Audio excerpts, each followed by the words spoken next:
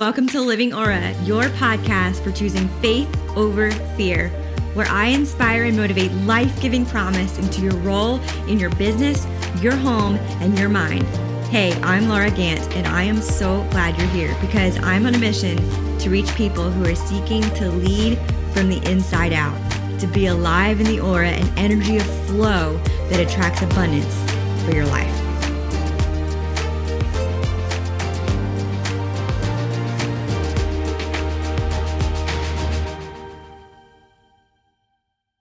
All right, welcome to Living Aura. We are so excited for a very special guest, my new friend, Lauren Roskelley, and she's a mom of two and lives in Sussex, England. Lauren, you have written a couple books. This is your second book now coming out. We're so excited for you to share about that today and your story of how you're just being transparent of your ups and downs with mental health, depression, anxiety, how the Lord has been the rock and your foundation through it all. Welcome, Lauren. Thank you so much for having me. I'm excited to be here. Yes. So tell me a little bit about your story from pain to purpose. Wow. You say a little bit. I'll try. Yeah, just do okay. It's been incredible journey. It started off not being incredible, but hindsight, I can see where God was. So I had a condition which I had for 24 years. It came in seasons, so on and off, never lasting. The off stages never lasted longer than a year, really. And so I didn't get the diagnosis until 3-4 years ago. They called it neurocardiogenic syncope. Just backtrack a little bit. Before I got the diagnosis, so it started when I was 14, before I got the diagnosis, I was doing well for a little while. I was working for a Christian charity. I'd finally managed to do my driving and pass my driving test. I was driving for 3 years, single mum, the kids were doing well. And I had another bad fainting episode and it put me in hospital for a week. As a result of that, they finally gave me the diagnosis, but they told me that there wasn't a cure or treatment for it. They also told me that I couldn't drive anymore and my work asked me to leave. My health was so bad. There were times where I couldn't even sit upright without blacking out. My daughter would have to help me in the shower. Sitting at the dinner table, sometimes I'd just pass out and either in my dinner or off the chair. And so for a good 3.5 years that went on for, and I couldn't leave the house on my own. It was mainly my daughter and a couple of friends who had to come and take me to appointments or if I needed to get out. But my daughter was a little Mother Teresa. She was incredible, looking after me. Her younger brother, so 4 years younger than her. So she, at the time herself, she was only 14. So she's cooking, cleaning, everything. And as incredible as she was, and I will continuously sing her praises and be eternally grateful for her, it didn't do my mental health any good. So as soon as I found out all of this happened, and after a period of maybe a month or two, I realised it was more than just grief, because someone had said to me, you've had a lot of stuff taken away from you, you're grieving, but it turned out it was more than that. It was depression. I felt like I was in a pit. I didn't have control that, and I wanted to be in it. So because all of this was out of my hands, out of my control, I couldn't do about anything about it. I started self-harming. I didn't know at the time that was the reason, because it was out of control. I just saw darkness and I felt sorry for myself. I felt like I didn't have a purpose. I felt like a burden on my kids. It was horrific. And then on top of that, I couldn't be the mum that I wanted to be. And it was horrid. It was a horrid time. I mean, I couldn't couldn't do anything. I couldn't do parents' evenings, take them out, even the simplest things. Yeah, it lasted like that for a while. And then one day I woke up. I woke up and I realised that I didn't want to feel like that anymore, and I'd had enough. And so I literally cried my eyes out. I was crying to Jesus, and I asked him to take me out of this world, or I asked him to help me in it. Obviously, he chose the latter. I'd like to say the rest is history, but that was just the beginning of healing. He helped me through submitting to him, letting go of that sense of control and giving him every part of my life. Every part of my life I needed to give. Were you already saved at that point? Yeah, I'd been a Christian for 10, 11, 12 years. Yeah. I was a born-again Christian. Mm-hmm. So I'd had that relationship with him, and that's why I would never take my life. Yeah. One, because of him, because I knew he was there. Despite the darkness, I knew that he was real, because I've felt him. I've had that experience with the Holy Spirit, and I had that relationship with him. And because of my kids. So I could never have done that. I wanted to, but I didn't, if that makes sense. I was that desperate, but I didn't, because I knew he was real, and I knew that my kids needed me. But I cried out to him, and because I was done. I was totally and utterly done, and I just decided to give him me. Man, submitting to God on a whole another level. That's what it's all about. Letting go of control. More, we can think we are doing it. We can do in part, letting go of control here and there, areas of our lives. Full control. How do we do that?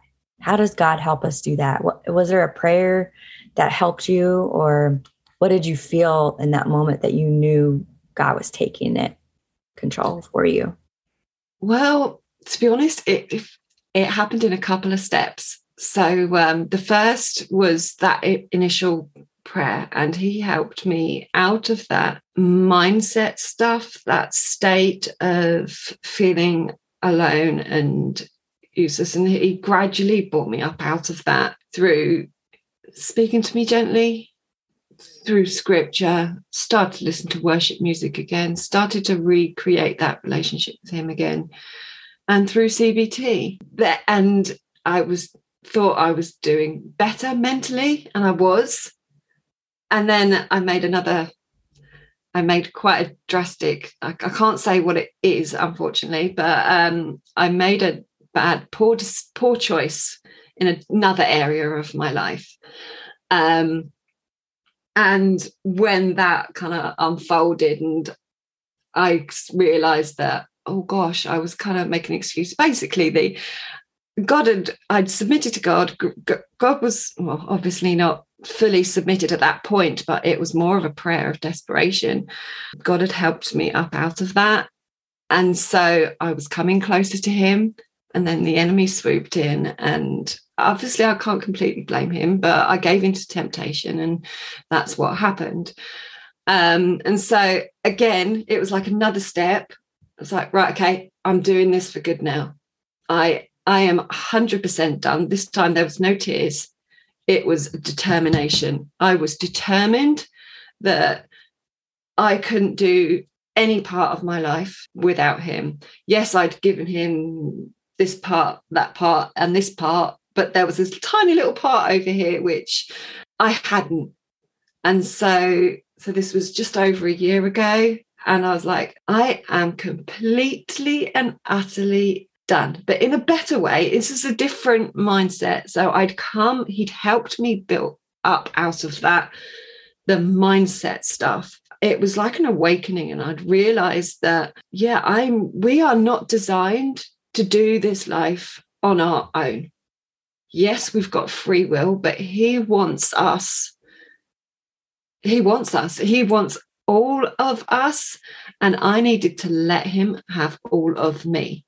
Yes. And so I started It started with forcing habits. So I'm talking about this next week. It's about repetition. It's about breaking bad habits and making new ones. For instance, I started off that time just over a year ago when I decided to say, yeah, have all of me. I'm not making any decisions without you, Lord.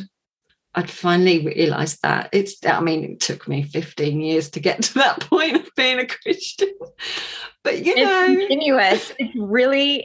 It's really like a walk. It's a journey because of every day saying it again, recommitting like, okay, God, really, you have all of me, all of control, because the flesh, it's natural for us to constantly want to do it our own way until we make new habits, like what you're talking about.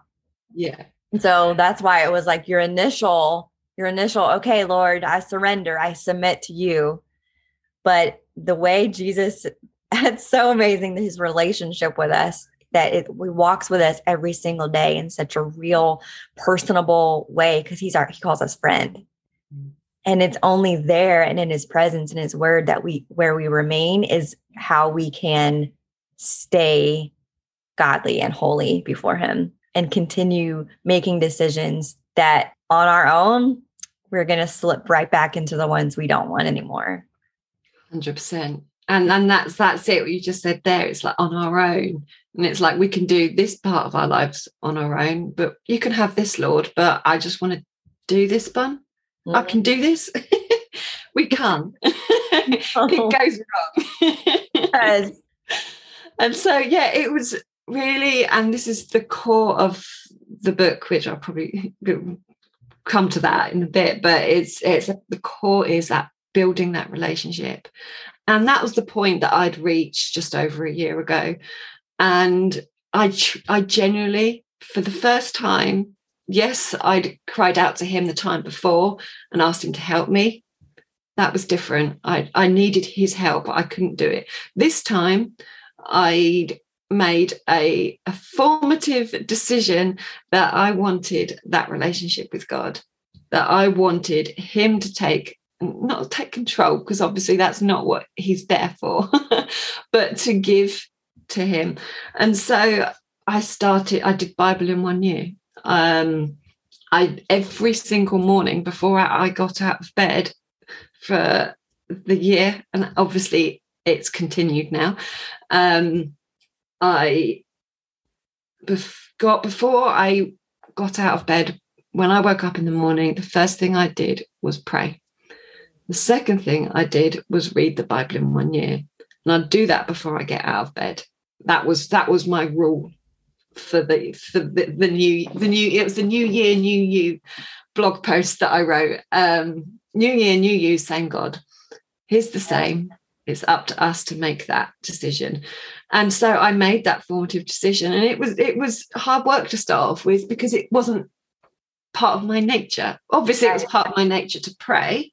Right. Obviously, it was part of the nature to read the Bible, but to have that disciplined time with him first thing in the morning was important. And so I was very disciplined, and I did it. And so Dr. Caroline Leaf talks about creating new habits. So it's known that it takes 21 days to create a habit, but she's saying it's 62.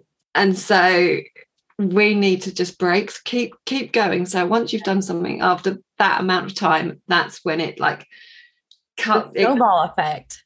Yeah. Like the energy you put into the first 21 days helps encourage the next portion of energy that you're going to build. And it's just a snowball, grows and grows and grows. And I also, with Jesus, I love this part. It's not just a habit forming, but with him, when we're doing it, he also gives us the desire, hunger. The Bible says hunger and thirst after righteousness. And that's definitely what comes the more we become disciplined. Have you experienced that? Yeah, 100%. And that's what happened. It almost like my willpower, my determination kind of helped me to start off with, and then he kicked in. Yes. And it was more about just a longing to know him more, which what it started off with, but it started to become natural. So now when I wake up in the morning, before I even open my eyes, I'm praying.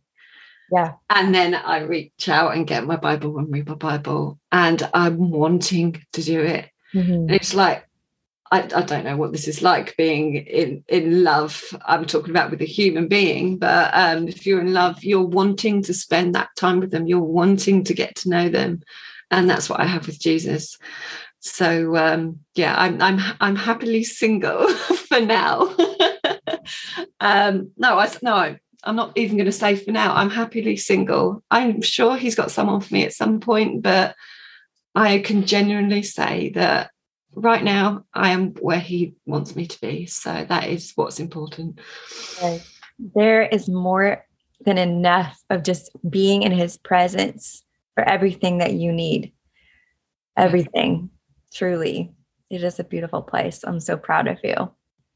Thank you. Tell me about this brand new book that you have coming out. Was it February 1st is your launch date? Yep. So thank you. Yeah, February 1st. What it is, it's called Indestructible Faith, Prayers and Prompts for Journaling. So it's formed like a journal. So there's 28 sections. Each section includes a scripture, a description about the scripture, and then there are questions and space for journaling, followed by a prayer, and it's all related. So there's 28 sections like that as you go through, with the results of which is to help people to build resilience against life and their trials and storms, and build your relationship with God. Those two come hand in hand, which is what I learned. I learned that by having him first, having him at the center, having him first and foremost, and having that relationship with him, my resilience and my confidence and my identity all came because of that. Yes. And so that is the idea of the book. So it's the ebook is available for pre-order, but obviously you'll need a little notebook to do your journals. And the reason I say about journaling is because that was another thing that I learned. I used to just push all my emotions and my thoughts and everything inside. That's easy to do as a woman. And we have way too many thoughts to push down. Yeah, it can be lethal. Yes. So, yeah, and I think that is where, well, looking back, I can see that is where the self-harming came in as well. But the point is, journaling is just so helpful. So obviously I recommend first speaking to someone you can trust, perhaps a friend, family member, or leader of your church. And secondly, journaling is another great way of getting stuff out. It helps you to recognize yourself, your behaviors, your thoughts, your patterns of being, helpful or otherwise, and it helps you become aware of them and what might need changing.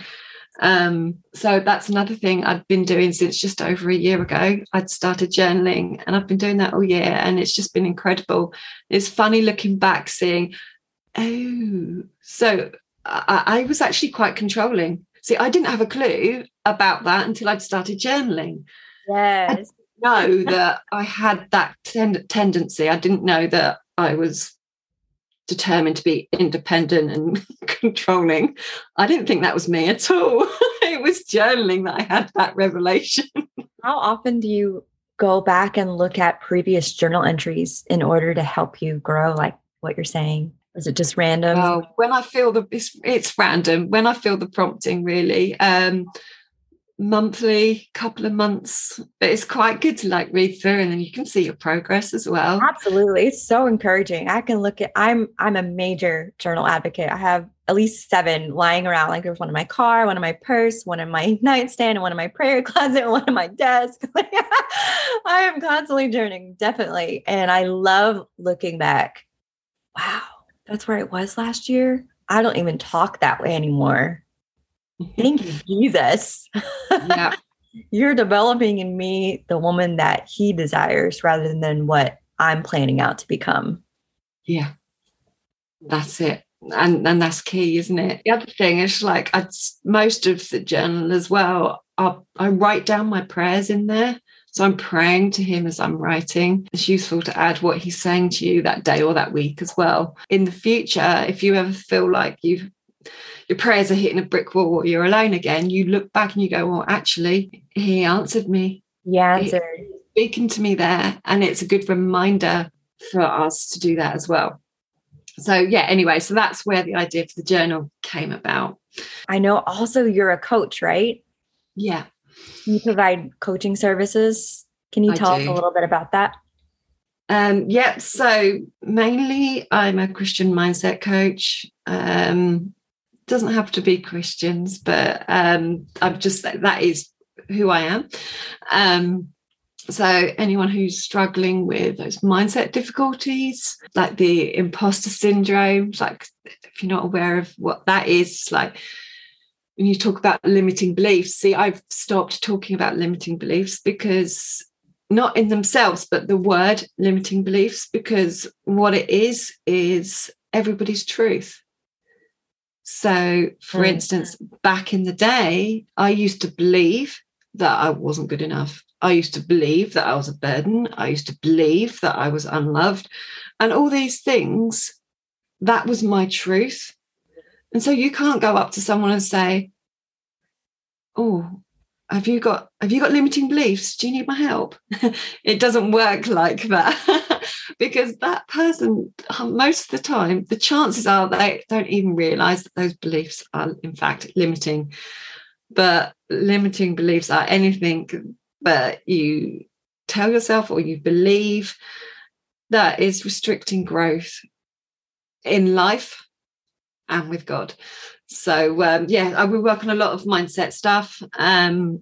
Awesome. Overcoming. You basically help people, not coaching them with giving them a new belief system from your own cognitive mindset, but by pointing them to Jesus. Yeah. That's the only way. Exactly. If we're going to be our own gods by trying to better ourselves, that's a prison. That's so limited. Like, how can we in and of ourselves become a person that we can't even perceive? Yeah. It's not God's will.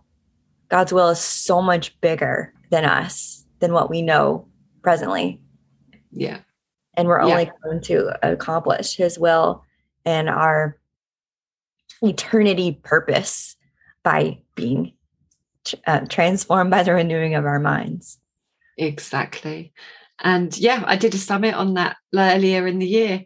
And that was the basis for my last book. So, and that's what I coach on. So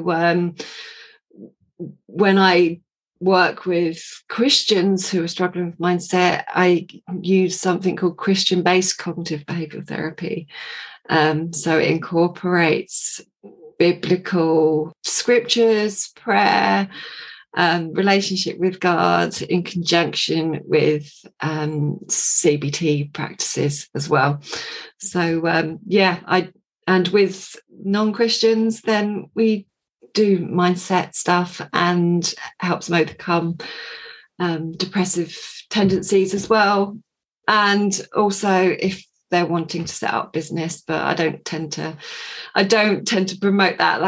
That's there. If anyone needs help, I do help up business setup and marketing and strategy as well in the coaching programs. So I have a free introductory call if anyone is wanting to know more or meet and have a chat. That's available to everybody. Wonderful. So, wonderful. I know that anyone talking to you will benefit, because I have personally from the very first time that we ever talked, I witnessed your very personal compassion. You're a woman full of compassion, and you truly care, and not just care, but when you speak to me, when we talk as friends, like I watch and you pause and wait for God to speak to you before you speak. And that's wisdom. You're a very wise woman, and I'm honored to know you. You have a great discernment for when you need to speak and what you need to speak and how to listen. And I think that makes you a beautiful coach. And the power behind that is coming from your personal testimony, from what you went through with your diagnosis and your divorce and being a single mom, and allowing the transformation that you allowed God to come and do that work in your life is beautiful, and it's a fragrance to him. And you're so blessed in that he is doing a mighty work in you. I feel your spirit resonate with my spirit when I talk to you. And so I knew I had to get you on this podcast because you are a beautiful, beautiful soul. Thank you. You're so sweet. Thank you. And I just want to say all glory to God. I Yes. couldn't do any of this without him. I don't know where I'd be. So I'm just constantly praising and thanking him every day. So thanks, Laura. You're welcome. Welcome. Anything I can do to link arms with godly women around the world as we march and press forward into his presence together as sisters, I'll do it. This is life. This is being a Christian woman. You're very special. Thank you. Thank you. As are you. Thank you. Thank you so much for listening in today to the Living Aura Show. I hope you gain massive value and take action on this lesson. Make sure to subscribe wherever you listen to your podcasts. And if you have iTunes, do me a favor and go give an honest review. I hope you're going to give me a 5-star, right? That's the way to get this message out to more people in the world. Share the link on your social media. Share the wealth. That's how we can give back and inspire others, especially now more than ever. Go out and be inspiring and be fully alive in your aura and energy that attracts abundance.